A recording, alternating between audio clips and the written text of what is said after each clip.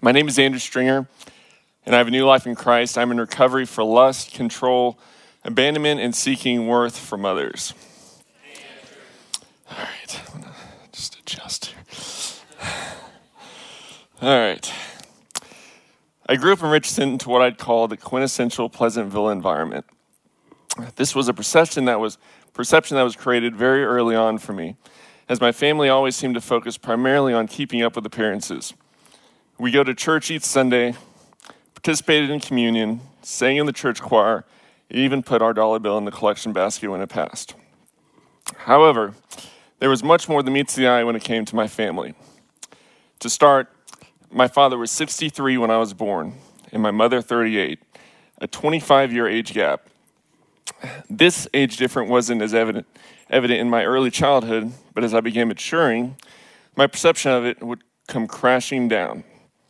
My first experience with this insecurity of what others thought of me would stem from this age dynamic. My embarrassment allowed my worth to be controlled by what others said and thought about me. I recall moments through my childhood that my father would acknowledge that he even was aware of how I felt. I felt shame and guilt for my embarrassment of my father, but I didn't understand how to process those emotions. As my father continued to age, his role became less and less present in my life. The greater factor to all this was a growing realization that my dad would not be in my life for very long. I felt ripped off by God as this sense of abandonment grew inside me.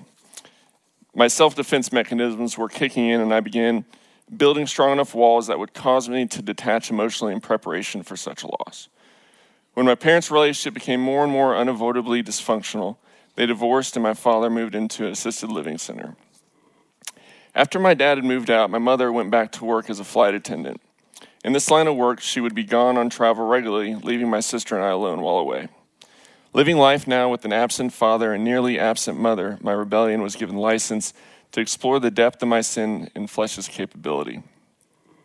I started throwing parties at my house and invited people at my school in hopes of gaining acceptance. I began drinking, using drugs, engaged in sexual activity, and began falling deeper into sin. When the cops started getting called on our house, I would run from the police with everyone else. This, of course, was to keep from getting caught, but the consequences of sin was something I only thought I was outrunning. I began smoking marijuana daily, didn't care if my mom knew, which she did. I wouldn't communicate at all where I was, who I was going with, when I'd be coming home. I would sneak out at night without any regard to if she knew I was missing. One day I came home, and she said we were going to be taking a family trip. My aunt would even join us. She communicated that we were all going to be going and stop in Waco while we were there to perform a college aptitude test, which my sister had recently taken herself only weeks prior. However, by the end of the consultation, the doctor wasn't sharing my skill sets on academia, but his recommendation for admission to the maximum security rehabilitation center. I was admitted immediately. For the next 40 days, I would be imprisoned there against my will. Feelings of depression, anger, and further abandonment set in for the long haul. When I had told the doctors what they needed to hear, I was released back to my mother. Upon my return, I recall telling her that I would never forgive her or listen to her ever again. My mom knew I would be turning 18 soon, so she accepted her attempt to invoke recovery as a complete failure.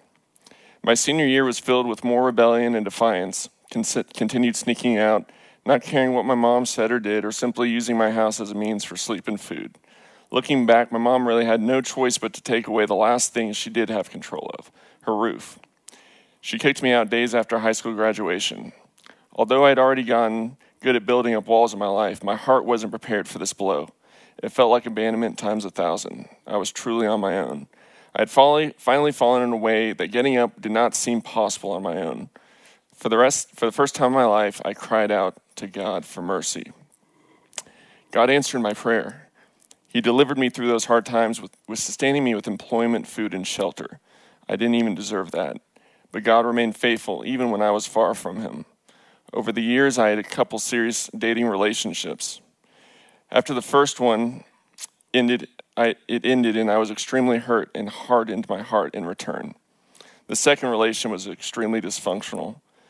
One fight led to another, and after a weekend of more fighting, I cheated on her. I swore to take that secret to my grave and stayed in the relationship. packed away in the depths of my psyche. Although my plan was to hide, God's plan was much greater. It was not evident even in a few weeks after I had returned, it was not even a few weeks after I returned that fateful weekend that one of her close friends invited us to go to Watermark. She convinced me to come to one of the services, and I obliged. My first impression after attending felt like someone had sucker punched me right in the stomach. I had never been challenged to consider the depth of my brokenness. Apparently, I didn't need a cosmic safety net. I needed a loving Savior who had not only died for me, but was trying to save me from sin and death, allowing me to truly be set free. Of course, this wasn't a conclusion I came to the first time I attended. However, something was drawing me back to hear more. I recognize this as the Holy Spirit today, but at the time, I wouldn't have been able to acknowledge it. Sunday after Sunday, I left feeling more and more in rest in church than where I had arrived with. Yet I kept coming. I don't know why that made it seem better. I was just going to go with I'm tall. It's kind of, you can see. All right. When I was in elementary, I attended a church retreat with one of my best friends at the time. It was there I learned why I needed Jesus as a rescuer. I was taught that we were sinners, could never earn our way to heaven by practicing perfection, but God gave us his only son to die in our place and bridge the gap to enter fully into a relationship with him and cleanse us from all unrighteousness. John 5:24 says, "Truly, truly, I say to you, whoever hears my words and believes him who sent me has eternal life. He does not come into judgment, but is passed from death to life." Even though I had initially accepted Jesus into my heart, trusting God was another story. I became a member of Watermark, even got established in community. Almost a year had passed since being reintroduced to church, and yet I was still deep in sin. I didn't know what was missing. If I had to give the most straightforward answer, it was my heart hadn't surrendered yet. I am reminded by Matthew 16:24 and 25. Then Jesus said to his disciples, "If anyone wishes to come after me, he must deny himself and take up the cross and follow me. For whoever wishes to save his life will lose it, but whoever loses his life for my sake will find it." I woke up one morning feeling the most unrest I have ever experienced in my life. We had company over the night before and had spoken about ideas about getting engaged and plans for our future openly. Suddenly, it was all there before me. I was living a life of lies. I knew it. Every "I love you," every discussion about our future, every word from my mouth, all lies. This morning, I felt physically ill. I couldn't go on any longer. I spoke the words, "I need to tell you something." I recall it like a movie where everything slows down and you lock onto a frame where the next seconds turn into the longest minutes of your life. My heart felt like something was tangibly pulling it. I recall resisting, saying to myself, "Lord, no, please, no. I'm not strong enough. I can't do this," only to feel my heart get pulled even harder. I knew what God was asking of me. I knew it was the Holy Spirit, and to this day I've never felt anything like it. She was watching my eyes as she soon became scared, seeing the pain in them, about what was about to come out of my mouth. In that very moment, I let go. I finally surrendered. What little strength I had been holding up upon my shoulders fell away. I told her about my unfaithfulness a year removed.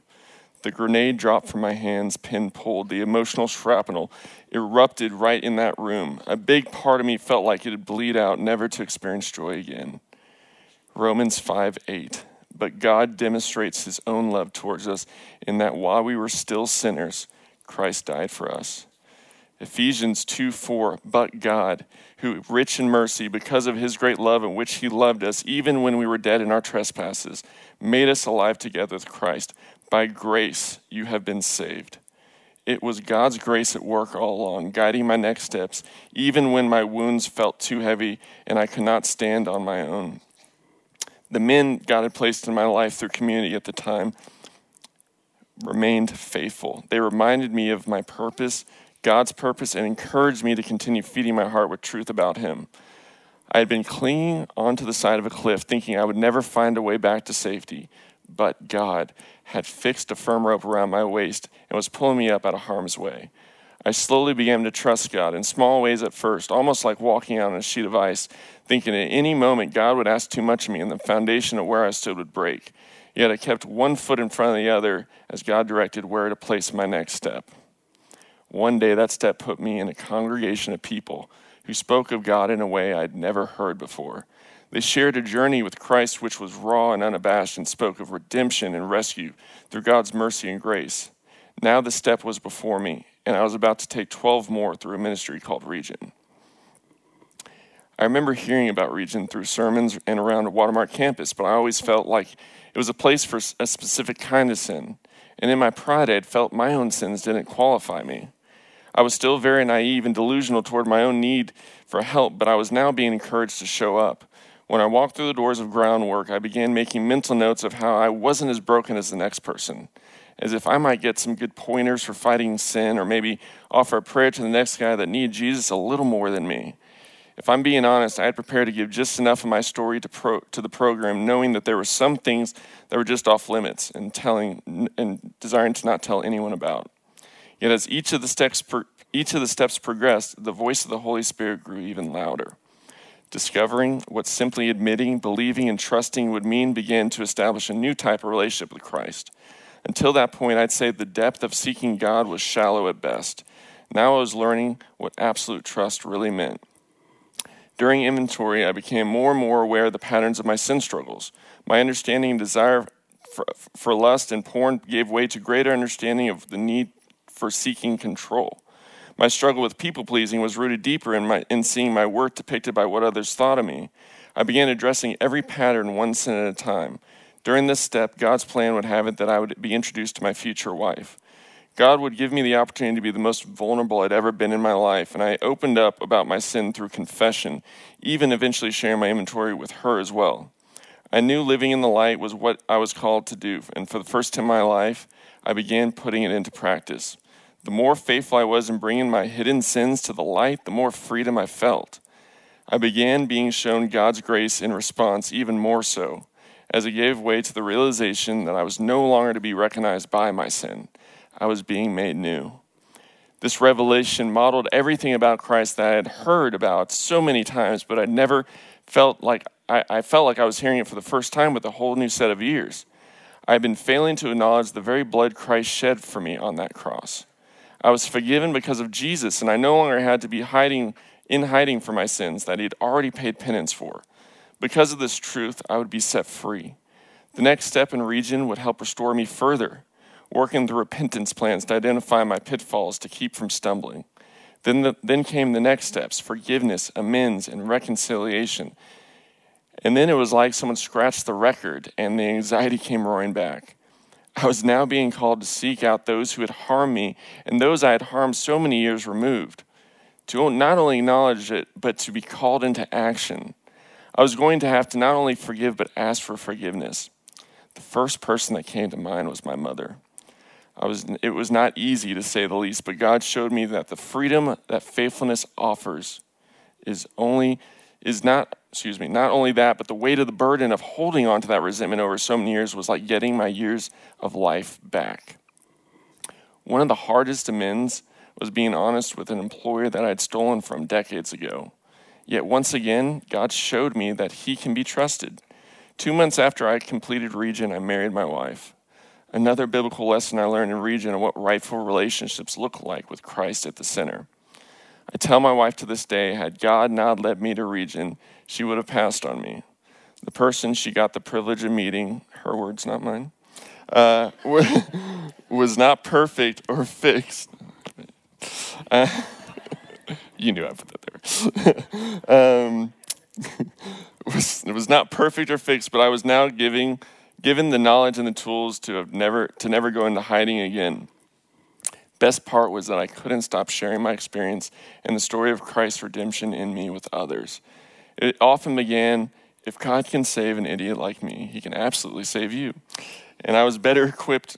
I actually amended that. That said fool. Idiot sounded more appropriate.